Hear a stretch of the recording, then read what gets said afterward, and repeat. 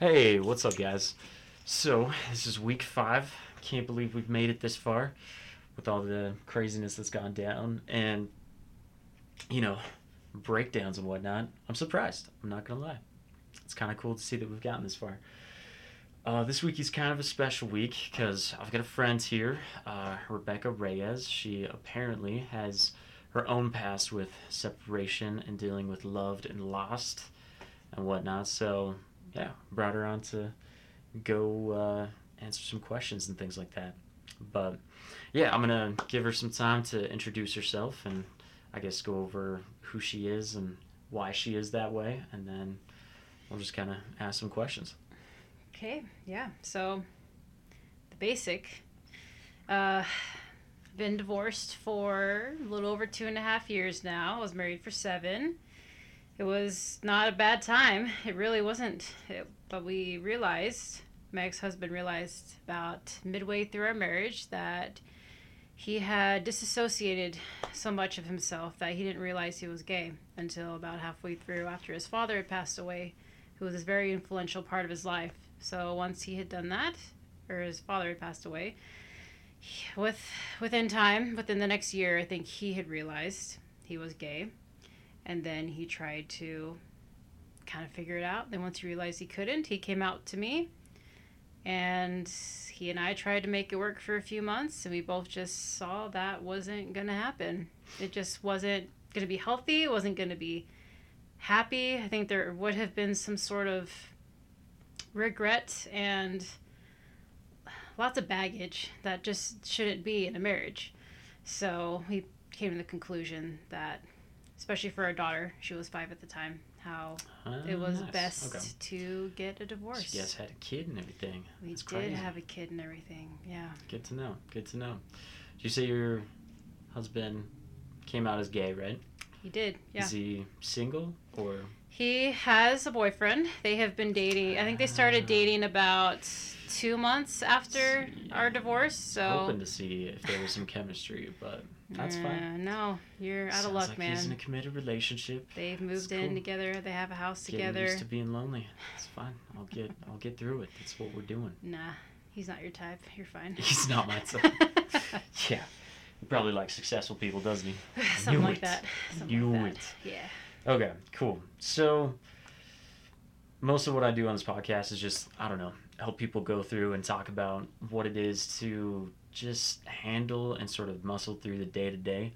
And so when you think back to, when you guys were first divorced, obviously there's a major transition that goes from there, right? You guys are like living together day to day and stuff like that. And how did that change in terms of like emotionally and just how you looked at life when that separation happened?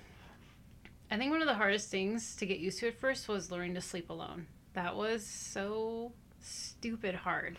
I mean, I'm one of those people, like, I'll give you space in the bed if you want it, but I need at least something touching my person, whether it's my foot, my hand, just for a little bit. It just helps me to fall asleep. Excuse me. Those little rice hot pads, they don't do it for you. Like, it has to be an actual, like a human being there, right? Yeah, no, I hate the pillows. Okay. Don't like them. Gotcha. So, no, yeah. So that was really hard for me, learning to sleep by myself. I really didn't sleep very well for the first year. And eventually, I was able to. But that was hard. That was really hard because when you do something like sleep together, I mean, other than like the intimacy part, but there's a different type of intimacy with just having somebody there. That you knowing that's your person, someone who's committed to you enough to spend that sort of time and devote that much attention to you. So when you realize that's gone, That's true. and like you live your day trying to forget everything that just happened, and then you go to bed at night and realize it's still there. It's still true, and everything that happened. Oh my gosh, no, I totally understand that, and like I've been there. I remember, oh gosh, it was probably a matter of months where I could only sleep on one side of the bed. I still only sleep on one side of the bed. Are you serious? You still do it? I still do it. Oh my gosh, that's crazy. I mean, I finally pushed myself to actually like, all right, let's take the middle. Let's take that leap of faith. Yeah. But seriously, that's what you get used to. And yeah, I don't know. For me, I almost felt guilty going onto the other side of that, because it was almost like their space and you didn't want to invade their space or be in trouble if they Yeah. came back. It And just found feels out that you were weird. And a part of me taking up is their like idea. saving it. Because I would love to get married again someday. I Okay. have faith that it can work out. Because not everyone I meet is going to be gay. Right, No offense to right. the ex-husband. I was like, but that's the hope. And so part of me No, yeah, almost there's plenty of intentionally girls out does there on it. Tinder. Yeah, absolutely right. So I unintentionally leave that spot open because I have faith that someone is going to be in the bed with me again someday. I like that. That's actually really impressive. That is 'cause- something I do because I refuse to let that go because I know there's someone else out there for me. Huh, that's crazy. I wonder how it is with other people, whether there's a Right. good amount that feel that same way, right? Where they just keep that side open and sort of, like you said, sort of save it. Yeah, it's kind of metaphorical, you know? Right, Because there's so many right. people I know that just, they love the entire bed. There's so I many was gonna people say, I in know who comparison to those don't people. sleep with their spouses, which I don't understand. I mean, yeah, that's weird. It is weird. I Probably can't shouldn't do be that. married. But Maybe it's like a friend's that's thing. what I'm saying. But Maybe it's like a contagious thing. Like they have disease. They didn't know about it until then they got married. they And didn't were realize committed. They that were like, well, body this is warmth that wasn't for four them. worst thing. That body warmth wasn't for them. They're like, I'm cold. I like it that way. Basically, yeah. All right. I like it. So, what kept you going through all of that? Like you said, obviously it was a very hard transition and still even affects you, 2-3 years afterwards. So, what, I guess, motivated you or gave you that hope to sort of go through the day-to-day or to keep going through the day-to-day? Yeah, I mean, I'm a religious person, so that obviously plays a huge role. Having faith Nice. in God and the man upstairs, knowing that if he Yeah. loves me and if I do the best I can with my life, Right. that's going to help a ton. Valhalla, all that jazz. It's good stuff. You know, praise Jesus. So, but, I mean, there's therapy. That kept my brain where it needed to go, knowing that the things that were Okay, happening to okay. me were normal. Like, I pulled this up because I always forget, like, the phrases or the steps of the grief cycle. So knowing when I was going through the phases of denial, it's like, oh, that's okay. It's normal to think this isn't happening, even though it So obviously usually, like, is. put a label on it. It was Yes, like, this is because denial. a part of me felt Okay. like I I was that. going crazy a little bit, especially when I hit, because there's denial, anger, bargaining, depression, and acceptance, especially when the bargaining happened. Yeah. I'm just like, well, if I had done this and if I had done that, or maybe if I could, just the what ifs. Oh, I yeah. sat in the 100%. what ifs forever. In fact, I tried to skip anger to go straight to the what ifs. Because I didn't want to hit anger. I didn't want to. Oh, really? Because I realized he never intentionally hid anything from me.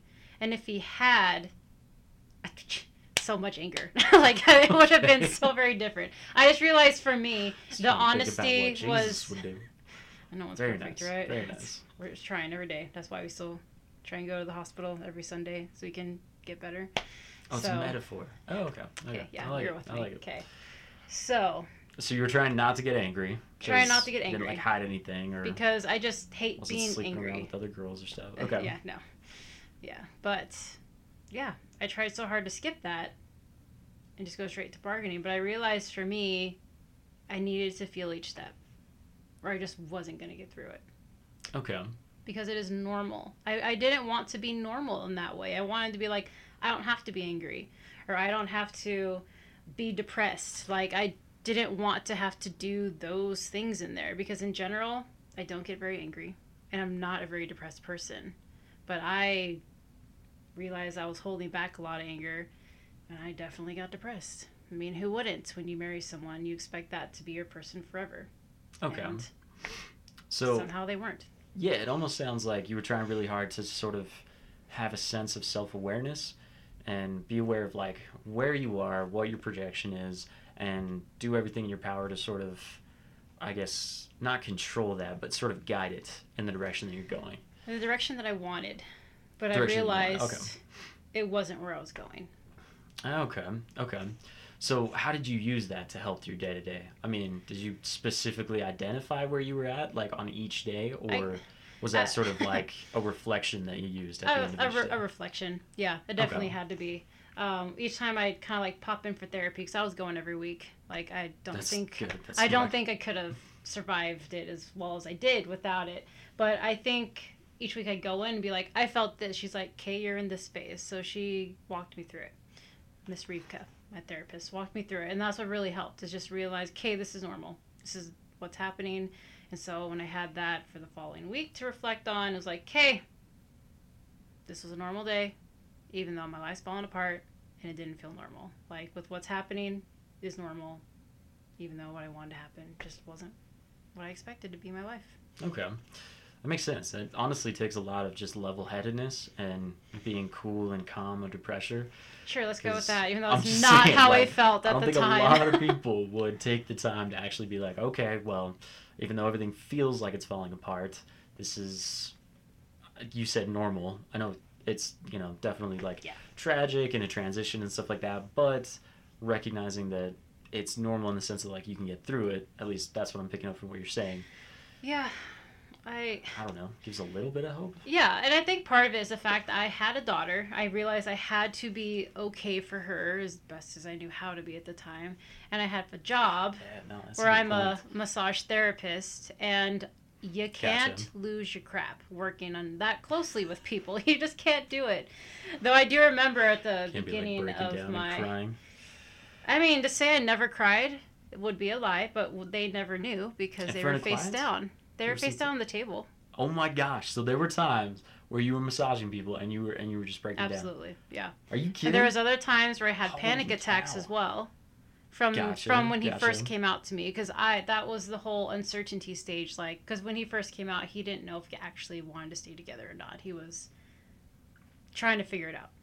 It was just kind of like decision. Exactly. And so without knowing what the crap's gonna happen in my future and me having no control about it, I had never experienced panic attacks in my life until then. And there'd be times where I'd be in session, massaging someone, I'm freaking out, and yet somehow I'm able to keep my body just still enough, or I would intentionally move my hand a little bit to make it look like I'm doing a vibration movement in massage, to make it seem intentional, even though it absolutely was not. Holy cow. How did you pull that off? Because, like, I can't do that. When the panic attacks hit me, or, just like a wave of sadness hits, and, like, I got to take time to break down, for lack of a better word.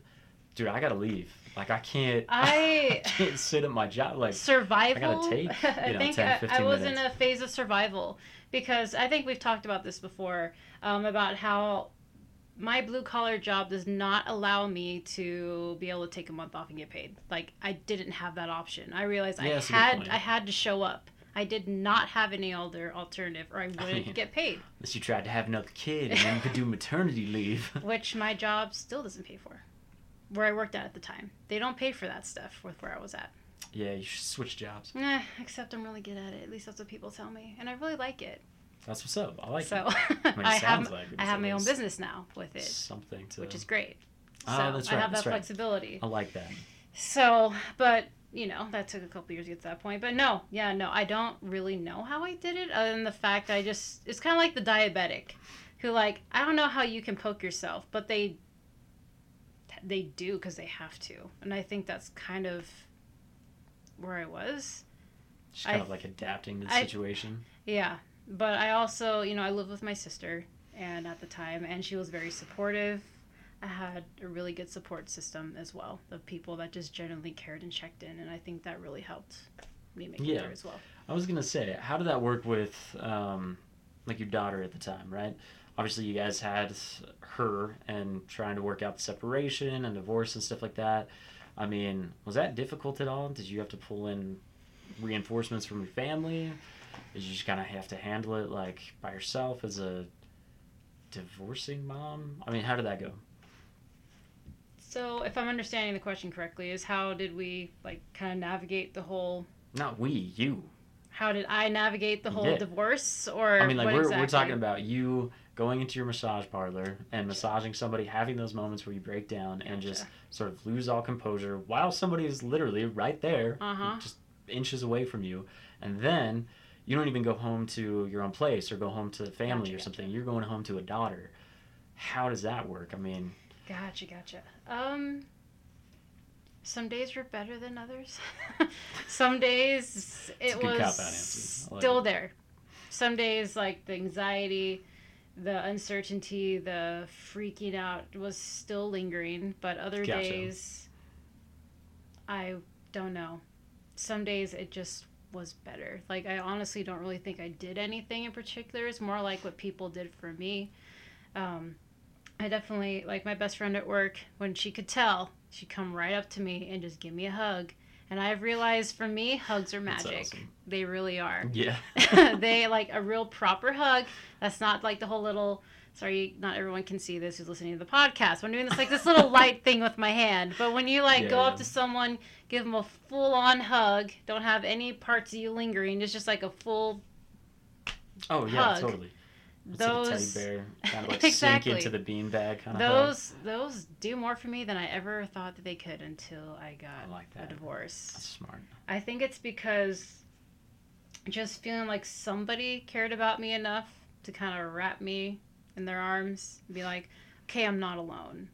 And I can physically feel that. Because half the time you're like, you're not alone. You hear that all the time, right? But when you get that real life reassurance, you're like, oh, I really am not alone. So whenever I had people at work who could tell I just wasn't okay, they would just come up and do that. Because I'm not big on words. I'm kind of like, obviously you can do things like this, but in general, I'm a... Let's hope so. I don't know. In general, I'm definitely more of a... What the people say that are listening to it. Keep going. I think more in words than I do out. More of what I think happens in my brain doesn't always make it out my mouth. And it just kind of stays in there. Sense. But I do like to write. So a lot of my extreme emotions I wouldn't be able to process. Sometimes after massages, I would write it out in a poem. Wow. Yeah. That's impressive. So I have quite a bit of those since I've been divorced. So Gotcha. You almost said depressed there for a I second. did. I was like, wow, yeah. All right, well, I did almost say that. When I was depressed is when a lot of those happened. So they did kind of help keep the voices away. Yeah. Okay, so you definitely got reassurance from people that were around you, like your best friend giving you a hug, that kind of thing. And did you say like the poetry also gave reassurance, or was that just more like a mode of process? That was more, I would say, a way to get it out of me, the emotions. It's like I had... Oh, okay. I mean, obviously people do like the gym and they go for runs and stuff. Like I would do that too, but I realized that was probably the most effective, was just writing it out. So. Is that kind of where you let your guard down and everything sort of just got to, like you said, express and come out without a client being there, or like without your daughter being there, or having to do the masking or anything? Yeah, actually, now that you ask me that, I don't think anyone... I mean, there's a few random people that know that I write when that happens. Those special people. Very special people. Loud here and inside. But no, yeah, I think so. Because sometimes I go back and read them, and I was like, dang, Rebecca, that was... like, that was kind of deep, or that was very much vulnerable in those moments. Yeah, probably. Interesting.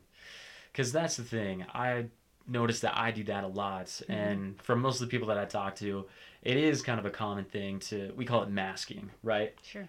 Where when you're going through something like this, you put on a face to survive, to literally just move on and, be like a normal person in society. You become pros at it. Exactly. We have to.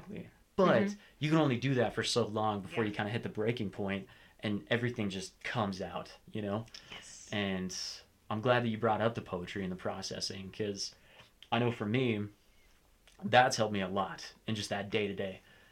If I don't take that time to actually like express and process whatever it is that's having me break down or what's going on, I can't really function the next day, and it becomes harder and harder to survive. Yeah. I don't know if you feel that same way, but this is just me talking out loud. No, kind of the point of the whole podcast. Exactly, right? No, I'm with you. I realized just the other day I hadn't written one in a while, which was kind of nice that I didn't feel the need to. Wow. But I also realized on my phone the last time I wrote one was because of how much happiness I had. So it was different. So instead of it just being like sad or depressed, that changes the theme changed. It was like I had so much like positivity in me, I didn't know how to get it out, so it became a poem instead. That's cool. That's really cool. That was when I realized that. I was like, oh my gosh, look what I did. Because, I was going to say, because the theme finally changed, and I didn't realize that I was going to get there, or that it almost like it was possible for a while. I just thought the only way that I would have so much built up emotion would be from sadness. And I was like, Right, look right. at that. I had a built up emotion of bliss, and it was kind of great. That's actually really cool. I like that. Yeah. Because, again, a lot of what we're doing here is just kind of, I guess, putting the journey out there and Mm-hmm. letting people be a part of it. Because, yeah, I don't know if I'm going to get to that point where I write a happy poem because things are still pretty raw, you know? So, Yeah, and I remember that face. I remember thinking that there's no light at the end of the tunnel. right, right. I was like, well, this is where it ends. So, But when I'd been divorced 2.5 years and very different circumstances, as to why, how you lost your wife and how I lost my husband, but right. very, very different. But again, the grief cycle is the same for everyone, and the end can be the same too. So crazy.